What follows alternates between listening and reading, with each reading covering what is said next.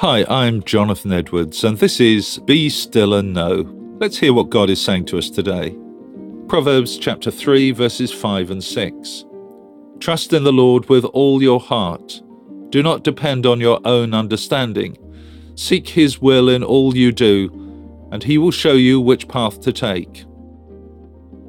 One of the greatest privileges of my life is to spend time talking with people about guidance.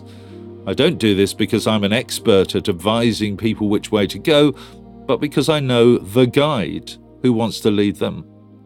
It has helpfully been said that the Bible never uses the word guidance. It simply introduces us to the guide. And that's precisely what we read in these verses. God loves us so much that He wants us to make good decisions in life, so we enjoy our lives to the full. Everyone needs guidance. Sometimes this is because we need to make major life-changing decisions, but most of the time the decisions are small and relatively unimportant.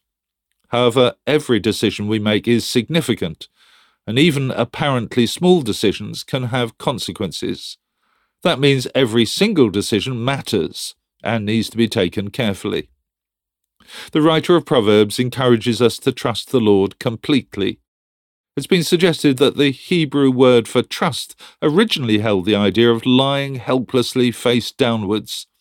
That is to say, we are so totally confident of God's guidance that we commit ourselves completely to Him. I don't believe that this means that we should turn off our brains when we seek God's guidance. Far from it.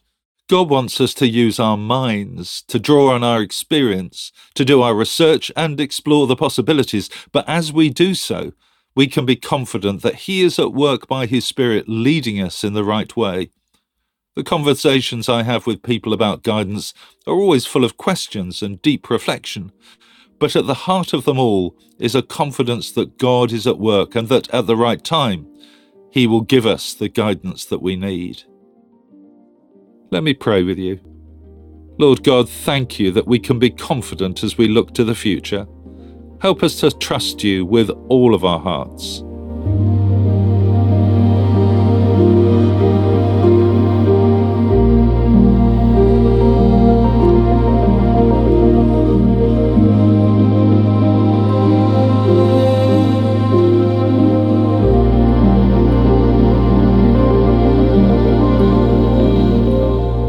Amen. Thanks so much for listening. I encourage you to join me every day for Be Still and Know here on Premier. The talks are also available on podcasts, which you can, of course, access at any time. And if you'd like to receive a free copy of our magazine, Voice of Hope, which contains all of these devotionals and a great deal more besides, please visit premier.org.uk/Voice of Hope. God bless you. Do hope you have a great day.